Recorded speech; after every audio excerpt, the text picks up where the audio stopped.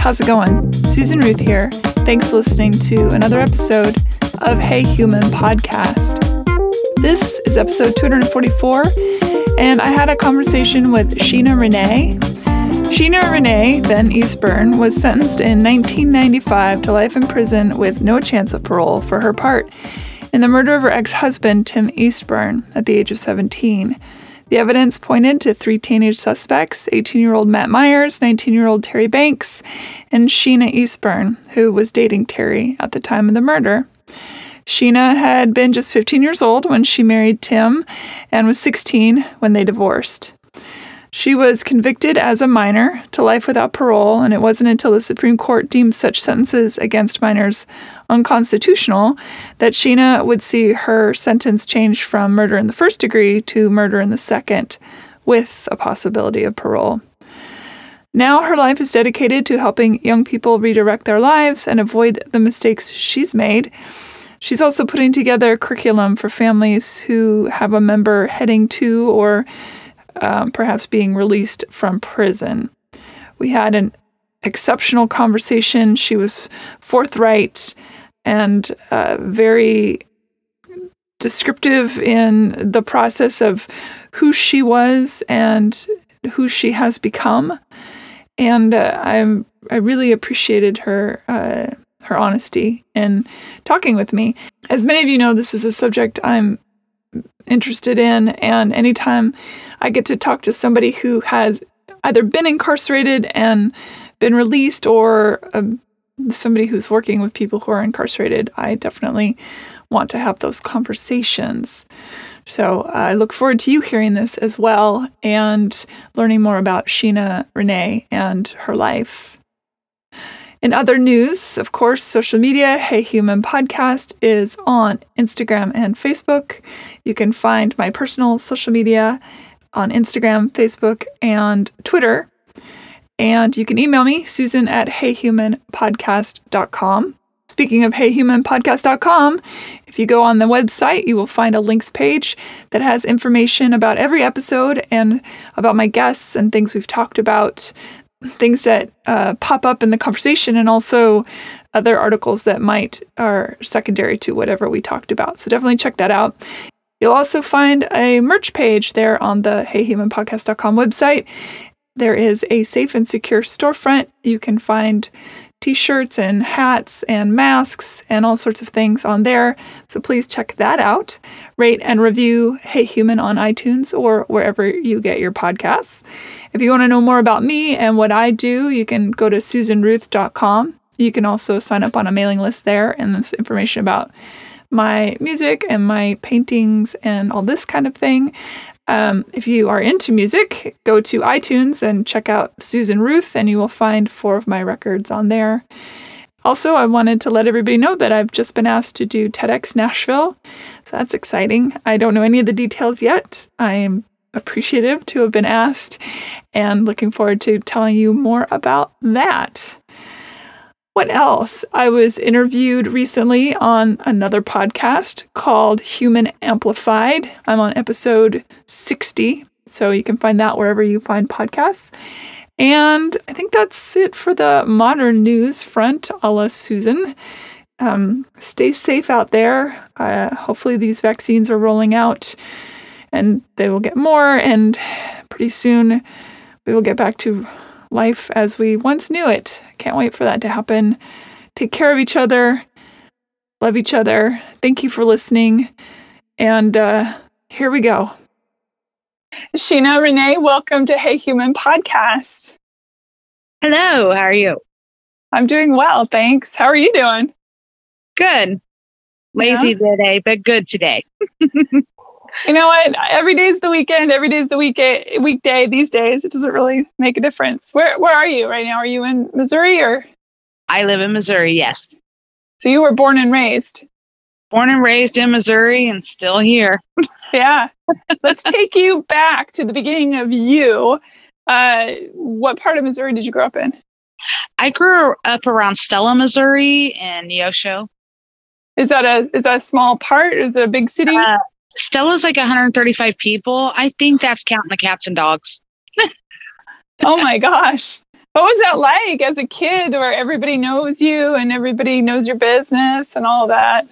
Well, as a kid, it really doesn't matter because you're a kid, but the whole town raises you because anything you do, somebody's calling your parents. So, there was that, but living in a small town was good because you had a lot of close friends where, maybe a bigger city you wouldn't. And every neighbor helps another neighbor. So I loved growing up kind of in the country. Yeah. Are you more in the city now? No, I'm still in the country. Yeah. I'm a country girl at heart. Okay. I get that. You got married at age 15. I just turned 15. Yes. How does that come to happen?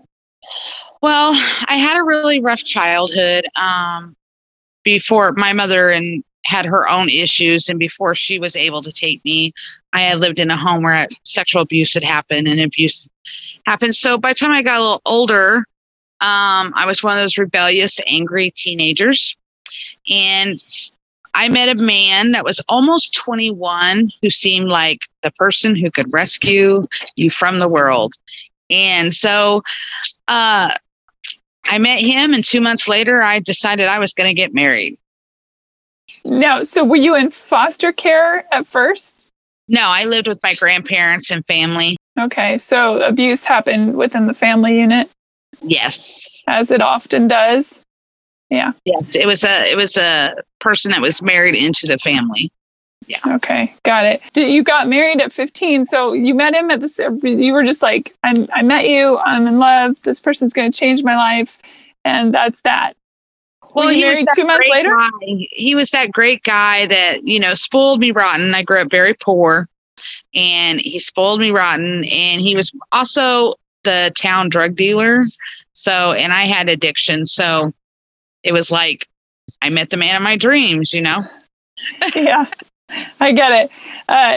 And that was Tim Eastburn? Yes. How long were you courting before you got married? And also, was he doing drugs as well or just dealing? Because sometimes dealers don't do their... Yeah, he didn't do a lot. He drank a little bit and smoked weed, but he wasn't really big into any of the harder stuff he sold. But he was such a great guy at first, that knight in shining armor that I thought would get me out of my home. I didn't have to listen to my parents no more. I could do what I wanted to do. And I soon found out that is not how that was going to work out. Were your parents supportive of you getting married at such a young age? No, they weren't. But I was so angry from my early childhood that it was kind of like, if you don't let me get married, I'll go run away from home and you'll never see me again. So it kind of gave them no option. It's either you let me do what I want to do or you'll never see me. Did Tim get along with your parents? Oh, yeah. He got along with them great. He was the guy that everybody loved.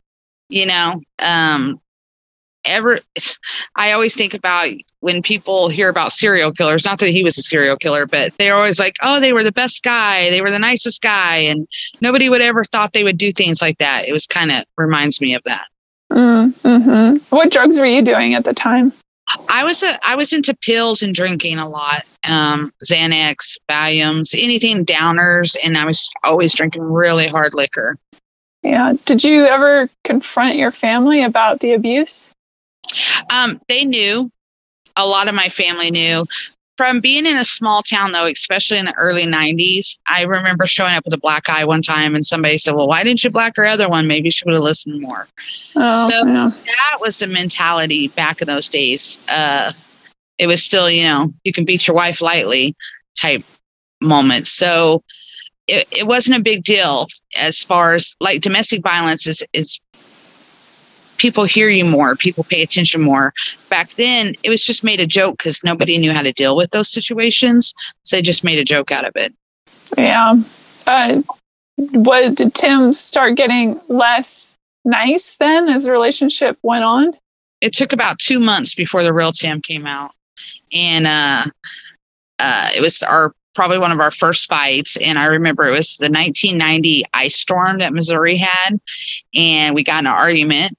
I can't remember what, but I remember he threw me out of the house and I had just a little skirt on, a little shirt on, and it was an ice storm, and he locked me out of the house and left me out in freezing weather. And that was the first of many to come. And when did you decide that you didn't want to be in the relationship anymore? Oh, right after that. Right after that. Okay. Right after that. I read that you were divorced by the age of 17. Yes. I actually got divorced almost 2 years after we got married. I had to convince him to get divorced. And it's a weird way I got divorced. I had emergency surgery, and I had to convince him we would save more money if I was a juvenile, and then he wouldn't have to pay that bill because the state would pick it up. And he's like, okay, but we're getting remarried. And so that's how he was always about saving money somewhere.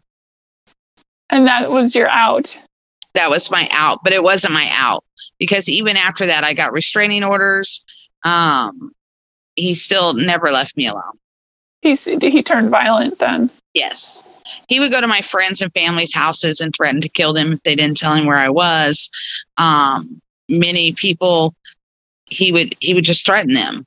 And like a few weeks before the actual crime happened, he took me in the woods with a shallow grave and said that he could shoot me and nobody would even know it was him. Wow. He was a black belt in Taekwondo, and I was a 15-year-old little girl. He was a 21-year-old man.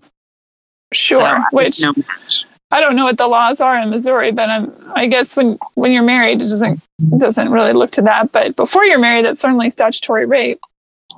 Yes. And, I was sexually abused by him as well, because even if I didn't want to, he would tell me that I'm his wife and I submit and I do what he says, and that it's not rape because we're married. Unfortunately, that is a battle cry for a lot of men abusers. Yeah. And of course, it absolutely is rape if you are not willing. When did you that later? Yeah. Yeah. So when does Terry Banks come into the picture? So I finally got moved out and got moved away for a little while. And I met Terry Banks it was about 2 weeks. Actually, it was 11 days before the crime happened. And by this point, I am partying nonstop. I am not sober from the minute I wake up in the morning until I pass out at night. I'm not sober. How old are you at this point? I'm 17, just turned 17. Okay. And so, because about my 17th birthday was a big party on all the way till I got arrested. And I was trapped. I couldn't get away from this man. Now I met this new guy, and I'm thinking, oh, he's great. And but still, my ex-husband was still following me, still threatening me, still, telling me that I needed to come home, that, I was his, and no piece of paper would ever keep him from his wife. Was he still attacking you? Was there consensual moments of intimacy? Was he just attacking? At the last month, there was no intimacy, no rape or any of those things that happened that last month, because I would try to stay away. If I did see him, it was in public. So I was able to stay further away. And did you tell Terry all about what had happened? And yeah, when you're drinking and he calls and something happens, and I would go on a rampage about he wasn't going to do this to me no more, and I didn't need this anymore. So Terry would hear all of that. Yes. Take me through the night or the day. I don't know if it happened during the day or during the night of when everything went down. Getting up, drinking all day as soon as it starts. And that was the day that I started really doing Xanax and drinking some hard liquor. And there's it's spotty all throughout that day because I was so intoxicated that I just remember that there was times that we would chat about things, and then there was times that would come up. And it was in a moment that one of them said something, I wonder what it would feel like to kill somebody. I jokingly said, you could kill my ex-husband. And it all started from there. So really, it was in the moment. It wasn't like a long drawn out plot. No, It was definitely in the moment, in a situation. And at 17, you really don't ever think those things are going to happen.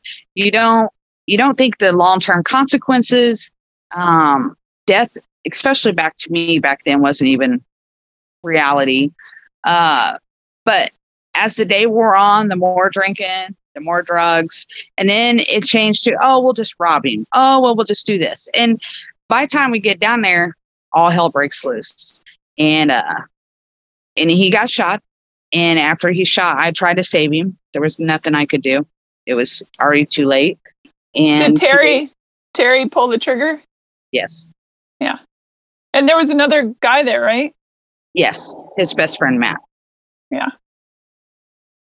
Wow, that must have all happened very quickly. It happened faster than I even realized anything could happen, and it's too late by the time something does happen. But it was so surreal. It's like how you see it in the movies. Like you're almost watching yourself, but you don't realize it's really happening. It's hard to explain. What did you do next? I called my mother. My mother came and picked me up, and I told her what happened, and she called the police. And what happened to Terry and Matt? Where'd they go? They took off. Yeah. And then I was arrested, and then they got caught. And then it went all to hell after that too. How do you mean? Well, when the cops got us, they had made this whole story and concocted. Most of the cops that investigated my crime was Tim's high school buddies. So he had went to high school with all of them. From day one, the way that they handled the case, the way they handled me, all the different situations broke many of my rights. And so it just started from there. And I was 17. Of course, I didn't know anything, scared to death of what just happened. Still trying to process that Tim was gone and that this all happened, because you're not thinking that just at 17, you're not thinking of the long-term consequences. Your mind is not developed enough, really, I don't believe now, being older and wiser, to realize consequences, not only to what happened to me, but what happens to his family, the people around us, my family, all the victims. You don't consider all that in a moment. And the police believed at the time that you all had plotted this over a period of time, correct? Right. And you were like a honeypot leading him to slaughter, as it were? Yeah. Yeah. And they knew that that's not how it happened. Even the sheriff that arrested me, the original sheriff, he kept telling them this was like a moment crime of passion. This was not a thought out plan. And he became my biggest supporter to help me get released. The original sheriff that arrested me. So you stand trial and are convicted and sentenced to life in prison as a 17-year-old. Life without parole as a 17-year-old child. Yes. Yeah. And when I was in county jail, I was raped by a jailer while I was there. And so they wanted their case. It was election year. Worst time for things to happen. And the prosecutor told the sheriff, make it disappear because it's going to mess up my murder case. And so they also hid that for 17 years before that finally came out in the open too. I want to get to that for sure. And I just want to get the timeline straight. So how long were you in lockup when that occurred? I had been there when it occurred, probably about a year. Okay. And did it happen more than once? Yes. And I assume that in a situation like that, since he has the keys to the kingdom, as it were, you basically go along to get along. Yeah. Yeah. I learned early from my husband not to fight. Yeah. Yeah. I do want to come back to that because I think it's important to talk about. But I do. So your type of sentencing was unconstitutional because kids' brains aren't even fully developed till they're 25, 23. So how did that all come down? Like, had you been appealing all along, or? I went through my appeals faster than anybody ever had. It was like there was a lot of higher connections going on. And within 3 years, I had finished every appeal. There was none left but clemency with the governor. And we all know how quickly they'll give those out. So I was basically just at 17, 18, 19, and finally at 21 realized that I was probably going to die in prison. What is life like for an everyday girl in prison? Do you find other people your age? Are you protected by older mom-like figures? What happens? When I went to prison, I was lucky. Some people are not so lucky, especially in a men's prison. Women's a little bit different. I went in and there was an older OG, we call them old gangsters, and she took me under her wing, being a young pup coming in with a lot of time.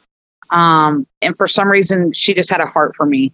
And I feel like that was God protecting me from early on. And she started schooling me how to do my time. And so I hung out with all the old heads, and they schooled me and taught me a lot of different ways, how to hustle in prison, how to stay safe, who to fight, when to fight, what battles to fight. And so I got lucky in that area when I first went to prison. Not every person that comes in those bars when they're young like that does, because I've seen a lot of other things happen with people. Yeah. Did you ever get into fights? Oh, yeah. Yeah. Is that like they portray it on film that it's to, maintain a sort of a dominance or to stay safe in the long run? Is that? It can depend on a situation. It can just depend on if it is a dominance thing. It can also depend on the drama. Females are very dramatic. So it can depend. When I first got down, I seen what they call a blanket party. They wrapped around a blanket around a girl, beat her with some locks because she was talking to the officers too long. So that could have considered been snitching. I seen a female cut up a male officer because he got smart with her within my first month in prison. So, I mean, it's very unpredictable, and it's all kinds of reasons. It can be they have mental health issues. It can be because they had a bad phone call with their family member, and you have to be the one that gets it. And it could be you took my canteen or you owe me money. So you went into prison with a drug problem. How did you deal with that? Well, I just didn't do drugs no more for a long time. And then I started doing drugs in prison. I started smoking a lot of weed in prison, doing things like that. My first 10 years, I was a heathen. I was a 17-year-old kid with a death sentence. So I did not care. Is there a dog with you? Yes. I thought I heard a dog. Let me see. Hold on. Let me show you my video. Let me flip my phone. Oh, I'll try to turn it around. How do you do that? He's got a little cold, bless his heart. Oh, well, here, I'll just turn it. There they are. Oh my goodness. There's 2, 3. Holy moly. 3 pit bulls. And yes, they're my baby. Cute. I love it. That's awesome. How in the world does someone smoke pot in prison when it's so, the odor is so specific? Oh, lots of baby powder, perfume. So you take deodorant, shave it down, and you spray it all. You wipe it all over your walls, but mainly if you go out to the yard and just try to do it in the yard, or a hot steaming shower. That makes sense. Where there's a will, there's a way. Well, you will find a way in prison. It's always cat and mouse in prison. What can I get away with that the officers are not going to see? And I'm sure they had favorites that they looked the other way for. Oh, yeah. Definitely. It's always, like I said, cat and mouse, and they do have their favorites. They have the ones that they like or don't like. Stop it. Dogs. I know. They're having a big time. They want to be wherever the action is. That's the nature of dog. Yes. They're spoiled. They're so cute. I like pitties. They're sweet. When you realized that you had used up all your appeal, where were you then mentally, and what was the plan? Especially because you're like, this is my life now. This is where I'm going to be for the rest of my life. At first, I was very suicidal, and even had considered many times that by the time I reach this age, I'm going to kill myself, or all those kind of situations. I'd stayed in trouble. I got in a lot of trouble for a long time. And I remember a captain telling me one time, I will always win and you will always lose. So you know what? Figure that out. No matter what, I go home at night. I could stick you in the hole. I don't care. I'm still going to go home at night. And that didn't kind of sink in until a couple of years later, but I remember that statement. And then in 2004, they started this class. It's called Impact on Victims of Crime. And so I was really angry till about 2004. Angry, upset. It was me. You know, I didn't pull the trigger. I didn't make nobody kill nobody. I don't know why I'm here. It was a conversation. We were drunk. We were high. I mean, I just had all these excuses of different things and no accountability or responsibility. As a kid, you don't. It's everybody else's fault. Even as an adult, for a lot of people. Yes. Well, I took this class and it's called Impact on Victims of Crime. And they brought this woman in and her husband had been murdered by some teenagers. And she had forgiven them, you know, and she went through this. But when I seen that mother up there talking about losing a loved one to murder, I immediately seen my mother-in-law. And even though this was a woman, we never got along. All of a sudden I seen every one of my family members and his family members. It wasn't about my abuse anymore. It wasn't about what he did to me or what I done. It was about what impact I had left in their lives by a choice I made in a moment. And that changed me in prison. That's what turned me around when I was like, I finally was like, you know, I might die here, but I'm going to be the most successful person I can be while I'm here. And I can change and try to help as many women as I can not to come back here and make these same choices or same mistakes. And so that became my focus. And so as I was going, whatever class I took, I started teaching. I took ICVC, I became a facilitator. I took anger management, I became a facilitator. Every class I took, I became the teacher because I felt like that was me giving back, even if it was inside that community. It was the only thing I could do. I could never, ever take away the pain that I created. So this was a way to give back, hopefully. Well, that captain must have noticed a big difference. Oh, yes, he did. All staff noticed a big difference. It took a minute for me to prove myself because I was very disrespectful to staff. I would cuss them out in a minute. I didn't care about other offenders' feelings. And so there was one time that one of my friends actually stopped me from assaulting an officer. I lost my last appeal and she said something the wrong day. And I was like, you know what? I'm dying here anyway. So what's whatever. And a couple of my friends grabbed me and stopped me, but it almost happened like that. What did your mentor in prison, what did she think about your change?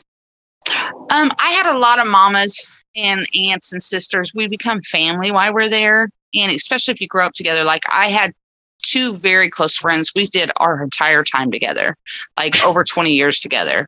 And they were just proud that I had changed. They were proud that, you know, that I finally seen something different. And I mean, I wasn't perfect. I still had my moments. I still got violations. I still got into arguments or fights, but it got better. And as I grew up and matured, I'd say about my late 20s, early 30s, I started realizing what life was really about as well. Did you spend a lot of time in the hole when you would get in trouble? Some time in the hole off and on. But that's isolation, right? That's what that means. Yeah. At administration segregation. I didn't spend a lot of time in the hole. I did a few little stints in there. When I got down, if you got in a fight, we would go in a blind spot, get in a fight. You fight in your room or you fight in the bathroom. And back in the old days, you didn't tell on each other. The new prison's kind of a lot different now, but back then you didn't tell on each other. So you deal with your stuff, and that was that. Yeah. So wild. It's wild to think about how societies run, because no matter where you are, no matter what your situation, tribes will find each other, societies will form, there'll be hierarchies. It's just the nature of humanity, and I find it all really, really interesting. How long was your the first woman that took you under her wing? How long was she there for life as well? No, she was there. She did probably about 10 years with me, maybe maybe 10. And she was just amazing. And it's so funny because I've looked for her so much since I've gotten out and I haven't found her yet, but I'm still looking. Which means she's out of trouble doing great, which is, great. And because I never seen her after she got out. But I had a best friend in there, and we're still best friends to this day. We both had similar crimes. We lived together off and on for 10 years as roommates, and we just did a lot of stuff together. And she was probably my biggest impact. And we did puppies for parole. We did aerobics together. I mean, we just did everything together. And so she definitely seen the change in me. And she was the person I would go to a lot and be like, what can I change to make myself better? And she was the friend that says, you need to change this and make a list. I didn't always appreciate her list, but I have a friend like that too.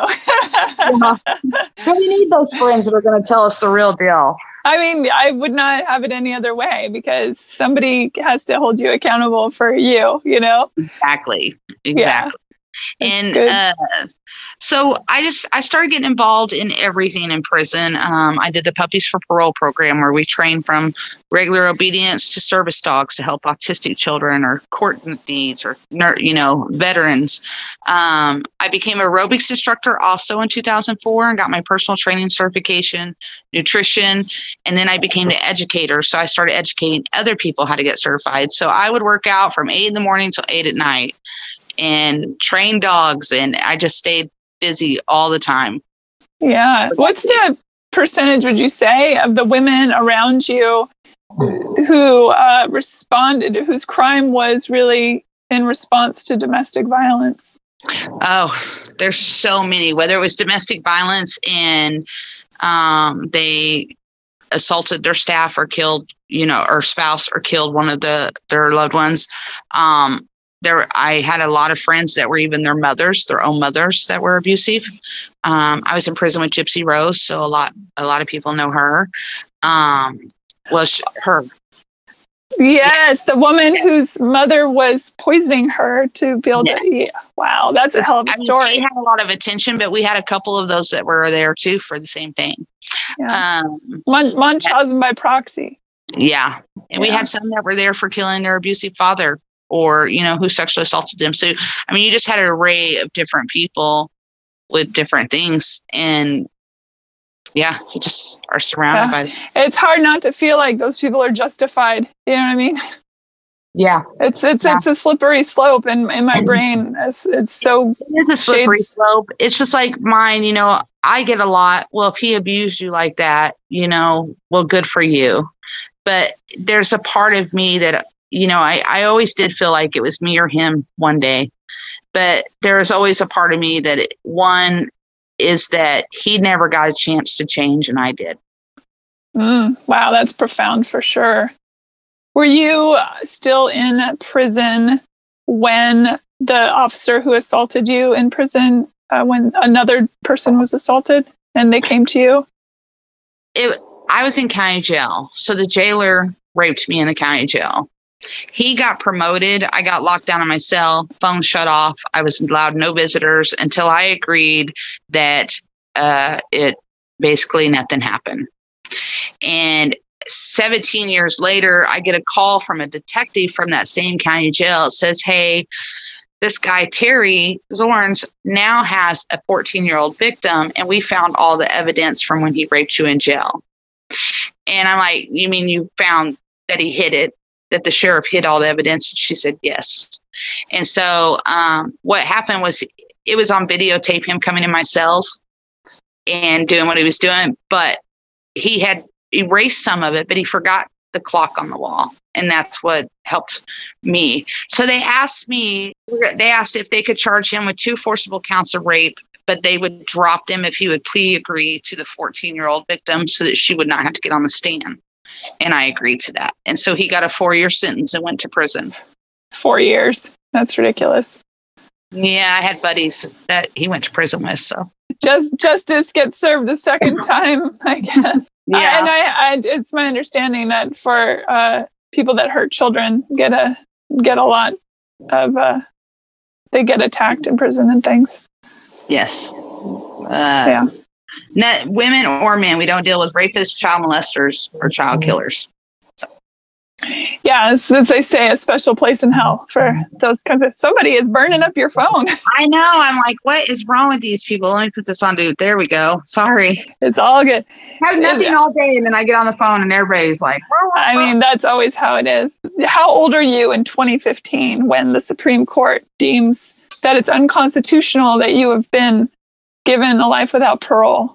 I was in my late 30s because I got out at 42, 17. So I was 38 because I think the law actually changed 2012.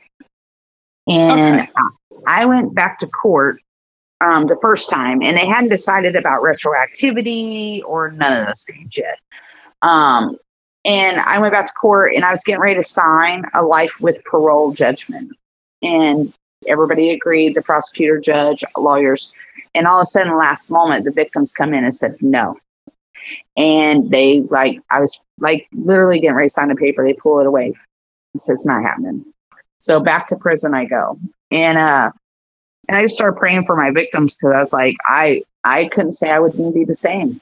You know, who's to know how he would be feeling that situation. So in 2015, however, my co-defendant recanted their statements and said she did not plan, she did not manipulate, she did not plot. I mean, my lawyers finally got them to sign the paperwork about how the police had the whole story together. This is what happened. And they were like, yeah, that's what happened. And then the abuse came out about, all of a sudden we found statements that other people had made, that how he threatened me, how he tried to kill me, how I had black eyes, the restraining order. And then the prosecutor or the sheriff that arrested me stood up and said, we should have never arrested her for first-degree murder. This was accessory to murder the entire time. And the prosecutor just basically had a hard-on for a case that would get him judged. And I was it.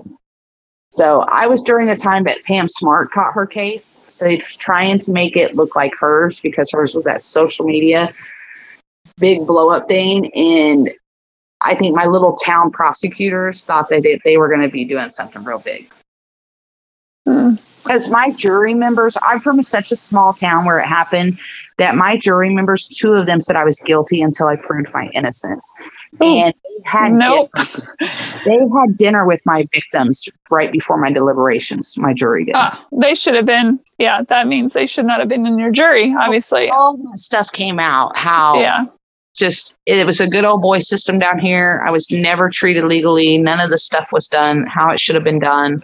And so when I went back to court in 2015, the prosecutor, judge, and my attorneys all agreed to a 30-year sentence, and I got my sentence overturned. What was that moment like? I was like, okay, that's cool. But so many times my bubble had been bursted until I got a new face sheet, which tells you your time and when you get released. Because my out date always said 99, 99, 99, 99.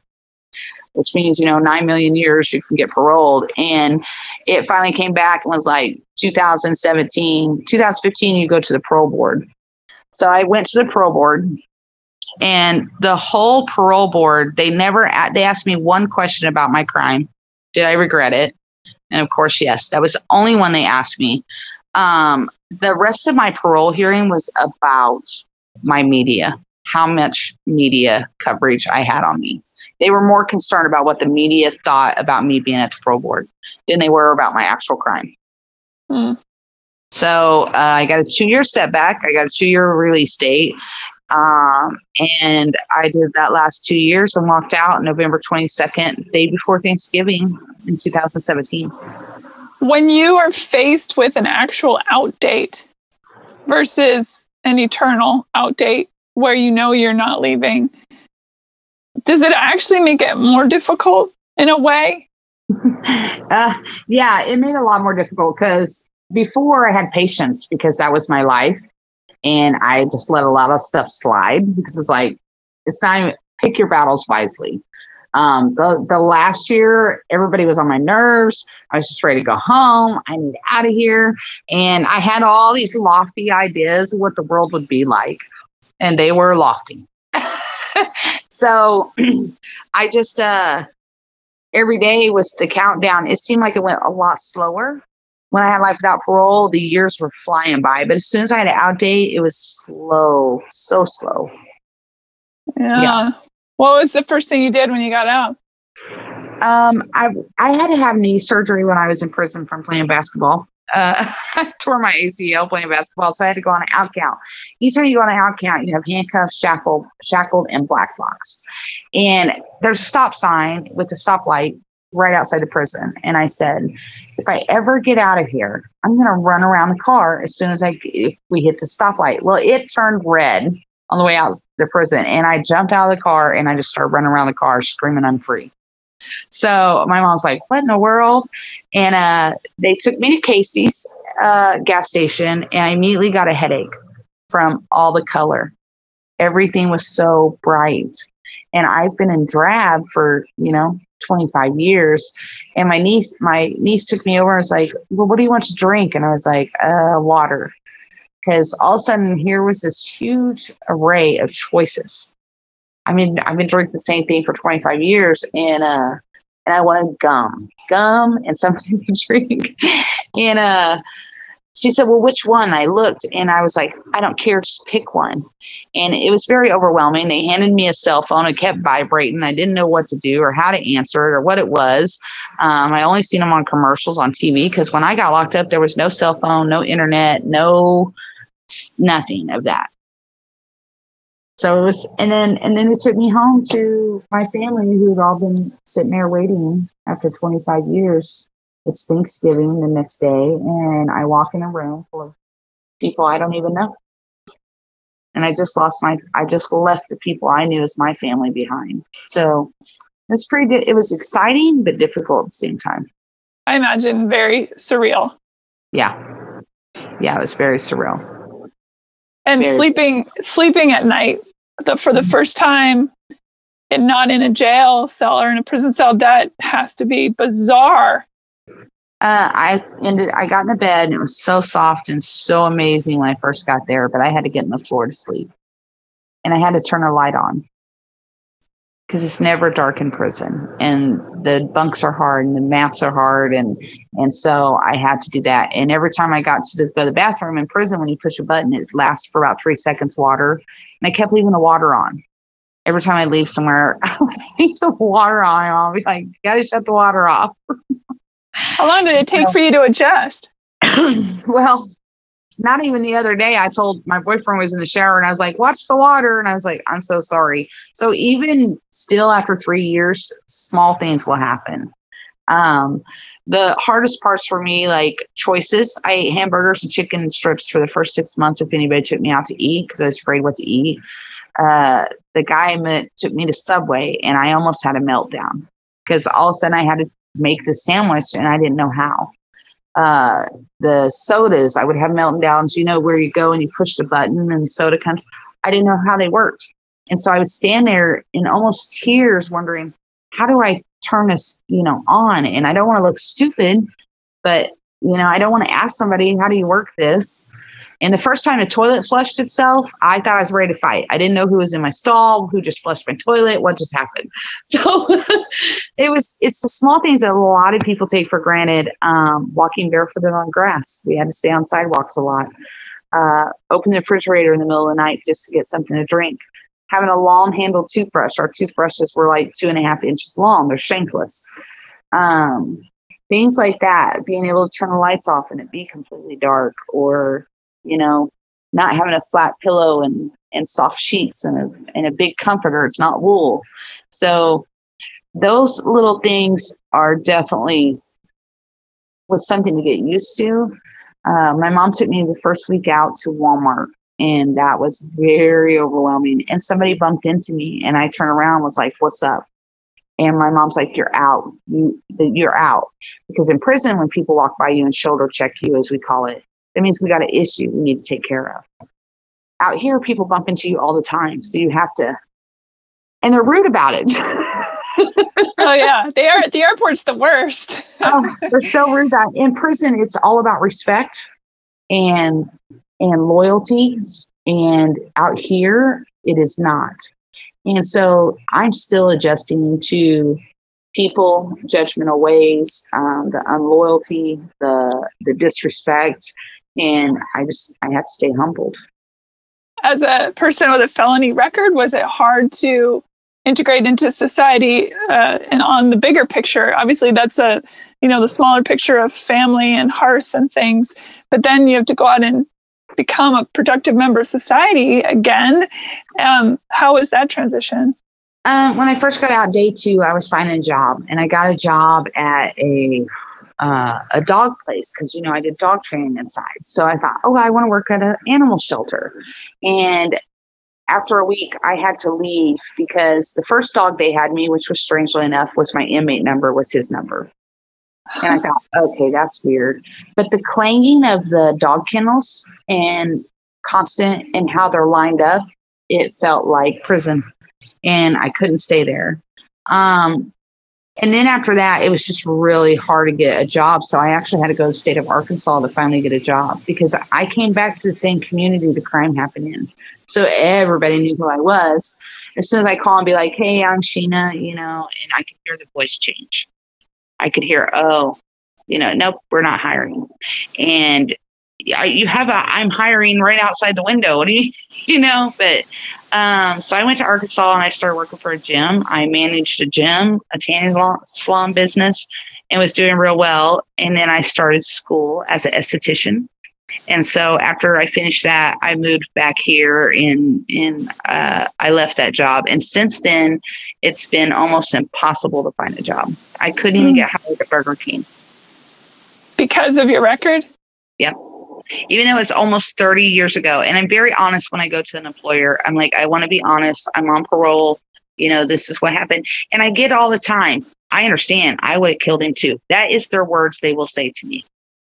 And because I'm very open about what happened, how it happened. And because I don't want my PO to show up to my job one day and be like, so she didn't tell you she's on parole. And so, because I try to follow the guidelines of my parole. And every time, I get skipped over. It was so hard to find a place to rent. They don't rent to felons. To find your own place, to get anything done. It's so frustrating to hear things like that. And I know that that's absolutely what happens because if people pay their debts to society, how are they supposed to become functioning members of society if the society refuses to acknowledge the fact that they've paid their debt and now need to go into? It's not like they're going to make you the president of, the Elon Musk company or something, but for God's sakes, right. You've got to feed yourself. This is why people reoffend, right? It's because it becomes easier to be in prison than it is to be in the outside world. The outside world becomes the prison. They have to find a way to survive. And so they start selling drugs or they start boosting. They start doing all these things because nobody will hire them. Right. So when you got kids to feed and it's Christmas time or any of those things and you can't find a job, you can't find a place to rent, they go back to their old ways. It happens so often. And that is why I started the nonprofit group that I'm doing now. Just talk about that. Yeah. Well, my boyfriend and I was here and I was really depressed. I went through a really bad depression with the rejection of a job every day, getting depressed just for no reason, feeling like my family I love so much is still sitting behind bars. And I'm trying to get to know this new family that I don't know.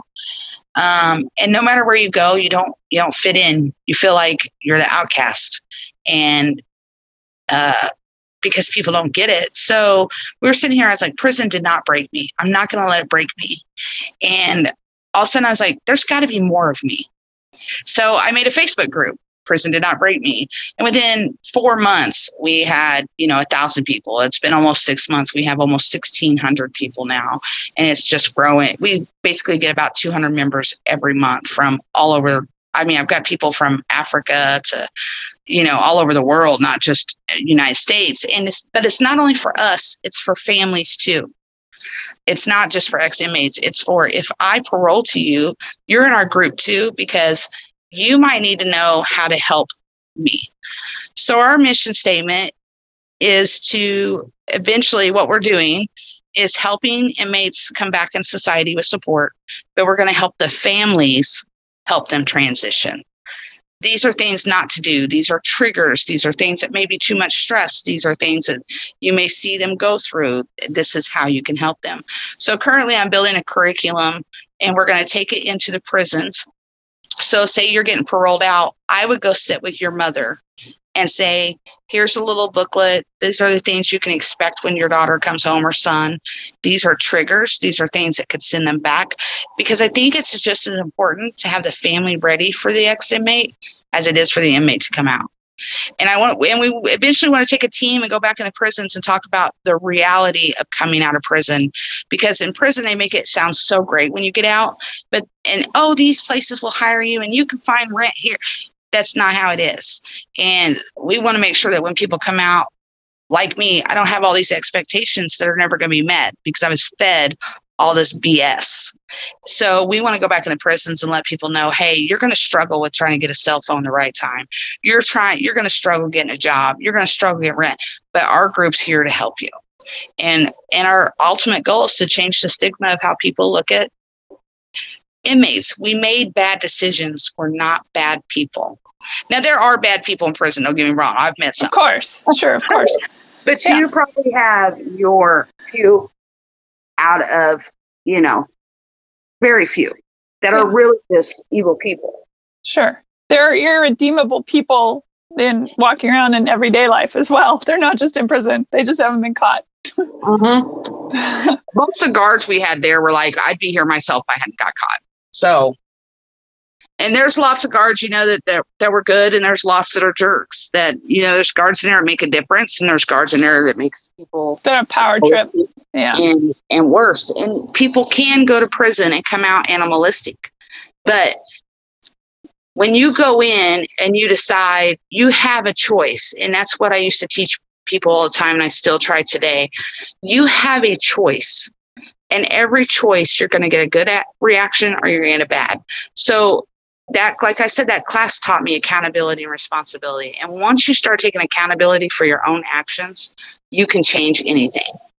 And so I don't let my past define me. And I tell everybody, your past does not have to define you. It's never too late to be who you're meant to be. So I know that my goal in life, I evidently did all this time to help other people come out of prison. And so that's what I'm doing. I'm currently getting my bachelor's in business administration. I just graduated at esthetician school last year. I have the Prison Did Not Break Me group. I'm releasing my book soon. I keep telling everybody it's coming out soon, but I've been trying to just really work out the kinks. And it's not my life story yet. I'm not quite ready for that to all come out because it's still emotions, a lot of emotions. So what is the book about? Prison etiquette, don't take the chips. So it's going to be about, if you went to prison or you're curious about prison, maybe you watched Orange is the New Black. It is not really how life is. That's federal prison, which we all call kitty camp. State prison is more, I kind of watched a few shows of Wentworth, probably closer to what really happens in prison. But the book is like small things, like this happens in prison. People will sit on a top bunk and you're on the bottom bunk eating your ramen soup, and they will clip their toenails. This is not what you do. This will get you jerked off a top bunk and will get you beat up.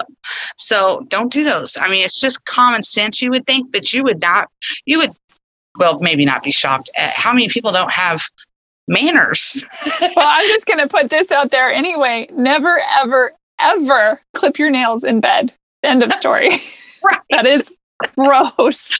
Well, and in prison, our beds is our living room, our bedroom, our closet. It's our bunk is everything. So, you have to respect it. Simple as stepping on a bottom bunk to get on your top bunk and leaving a footprint with your bare foot on another person's bed could cause a fight. Combing your hair is a big one in prison. If you're combing your hair and how our hair falls out, a lot of people think that's rude. Comb your hair in the bathroom. There's a lot of rules, and you better follow ours before you ever follow the CO's department. That makes sense. You might go the whole there, but you could get hurt if you don't follow ours. Right. I'm just thinking on the hair thing. My best friend Ellen just now probably smiled really big. She's like, yes, I'm sure she absolutely agreed with that statement. Yes. Yes. That is a big thing in prison. Do not brush your hair in the room if your hair falls out and it's on their bed. And yeah, it's a big issue in prison. So prison etiquette is also, I'm going to, share some of the slang we use. Bird dogging. That means you're watching for the police. If two people are fighting, I might bird dog, make sure the police ain't coming. So you can fight. So it's kind of a funny book because we tell people all the time when they come in prison, they have a video they have you watch that says, don't take the chips. Because if I offer you something, know that you're going to pay it back. Either it's going to be 2 for 1, or you're going to do a favor for me. Or you could end up in a sexual relationship you never wanted to be in. All over a bag of chips. So that really happens. Yes, that really happens. Wow. So chips for a little slap and tickle. Yeah. Yeah. Ramen soups. They're only 30 cents. I've seen people have sex for a ramen soup. Well, I didn't see them have sex, but I know people that have. Because they don't have enough in their commissary. And so. Yeah. Unless you have people from home sending you money, you live on a 1-bar state soap, a Bob Barker toothpaste, and the chow hall is, of course, awful. The people that work there often take the food. Especially our kitchen workers, it was a punishment to be in kitchen. So staff would eat there as well as inmates. So a lot of people would you'd find Band-Aids in your food. They found a roll of tissue in a food full of stuff.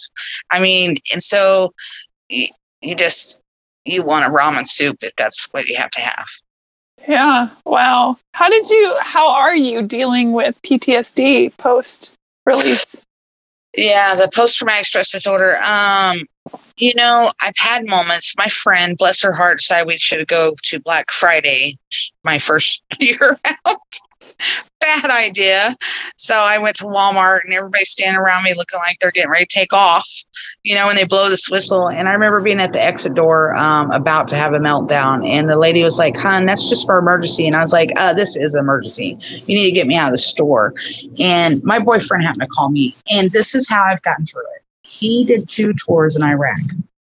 And so he had dealt with his PTSD, depression, anxiety. And so he is able to see a trigger, and he's able to, hey, we're here. It's okay. You're fine. I still have triggers of abuse, even from my husband, that I have to, something to be said a certain way, things, and I still deal with that. I did start counseling, not just about 3 weeks ago. I called a counselor and I said, I need to start talking to somebody. I don't want to do this by myself anymore, because evidently I haven't got it figured out, because I'm a type A personality, and I want to control everything. So because I've not had control for so many years. And so now I'm talking to somebody, and that's helping a lot too. I'm glad to hear that. That's great. I'm a big fan. I think therapy is a wonderful, wonderful gift that the world has. Well, I did it for 5 years in prison. Around that 2001, I took that class. I also did 5 years of intensive therapy, and it helped a lot. And I was like, I just need to get back to that place. In prison, I had purpose. And people laugh all the time because they always say, you were like Beyonce in prison, because everybody knew who I was before they ever came to prison. Even the county jails, the officers knew me.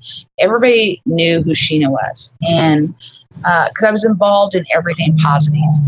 And I got out, and all of a sudden I was just a person who went to prison for murder, an ex-con, and I had no purpose. And when you go from and it's almost like people coming home from war. They were structured, they had purpose, they knew what to do every day. You get out here, you don't know what to do every day. Everything's unpredictable. And then we had COVID hit, and that just made it. What is that? Is that the dog again? Yes, he's got a cold and he keeps coughing. They keep following me.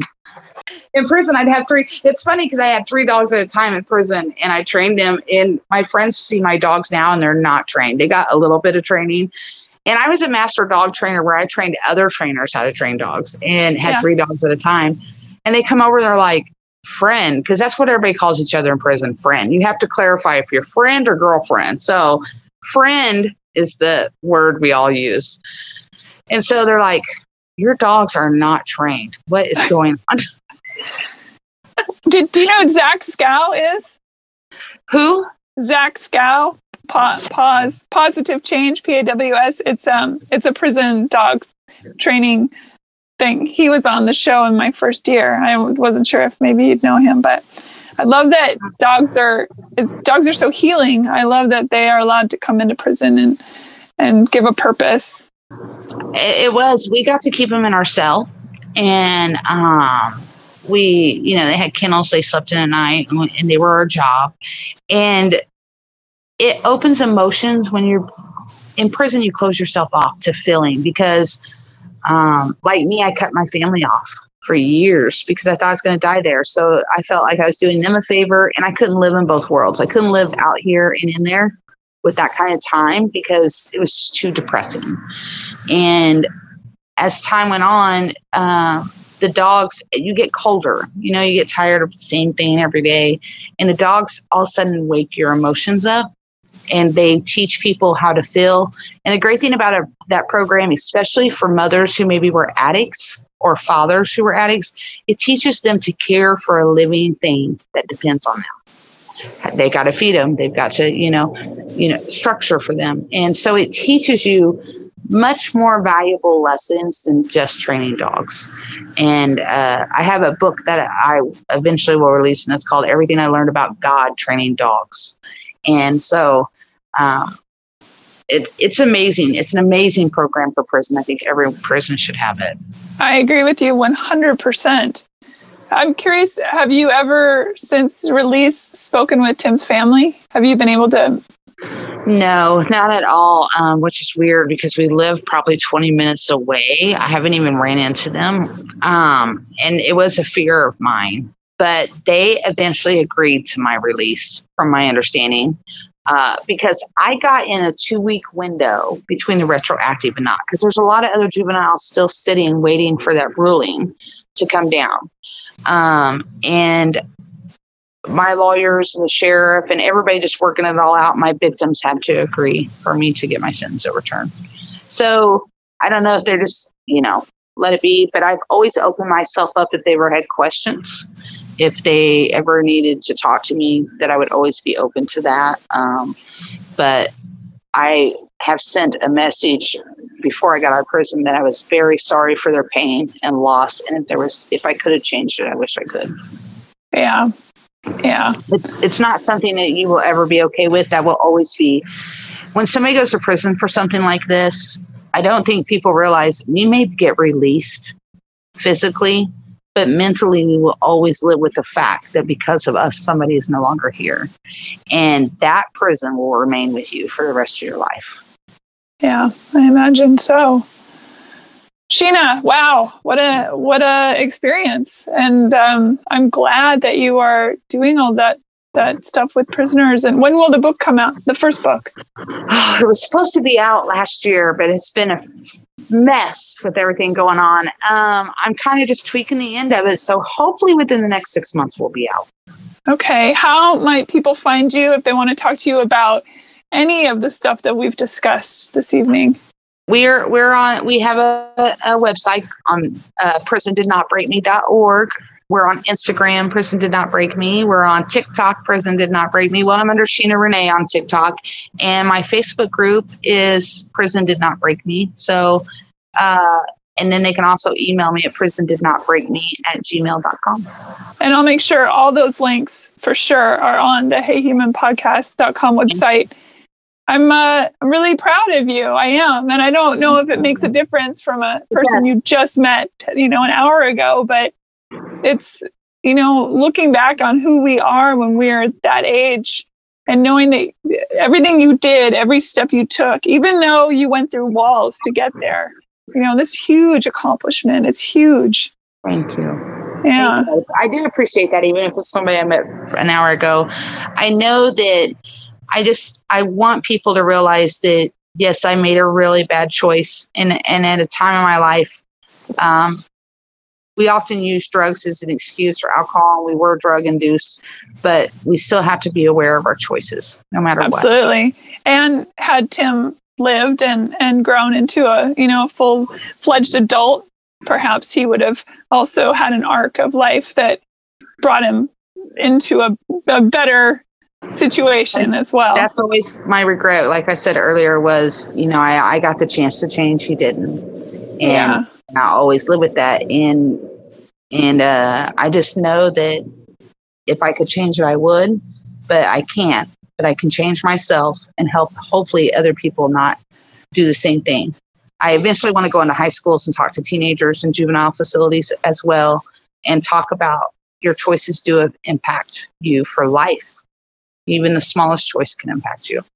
Absolutely. And I think, I obviously can't speak for Tim or for you for that matter, but to think of all of the change that you have facilitated and how much work you've done and helping other people, that, wherever he is, I'm sure he is in some way. I know that sounds weird, but probably proud to be a part of that.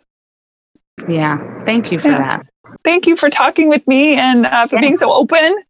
And absolutely. And if anybody contacts me, I'm very transparent. I don't mind answering questions. People read a lot of the media stuff, and I tell them all the time, just ask me. I'll tell you, because what they printed isn't even close. So that was for sales.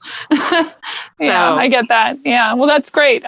Hopefully somebody will reach out, and I'm actually want to read your book. So I'm looking forward to that. Will you let me know? Because when it does come out, I can add it to the links page retroactively and let people know. I'll send you a copy signed, especially for you. Thank you. I really appreciate it. Thanks for listening, everybody. Bye. Rate and review Hey Human on iTunes or wherever you get your podcasts. Thanks. Bye.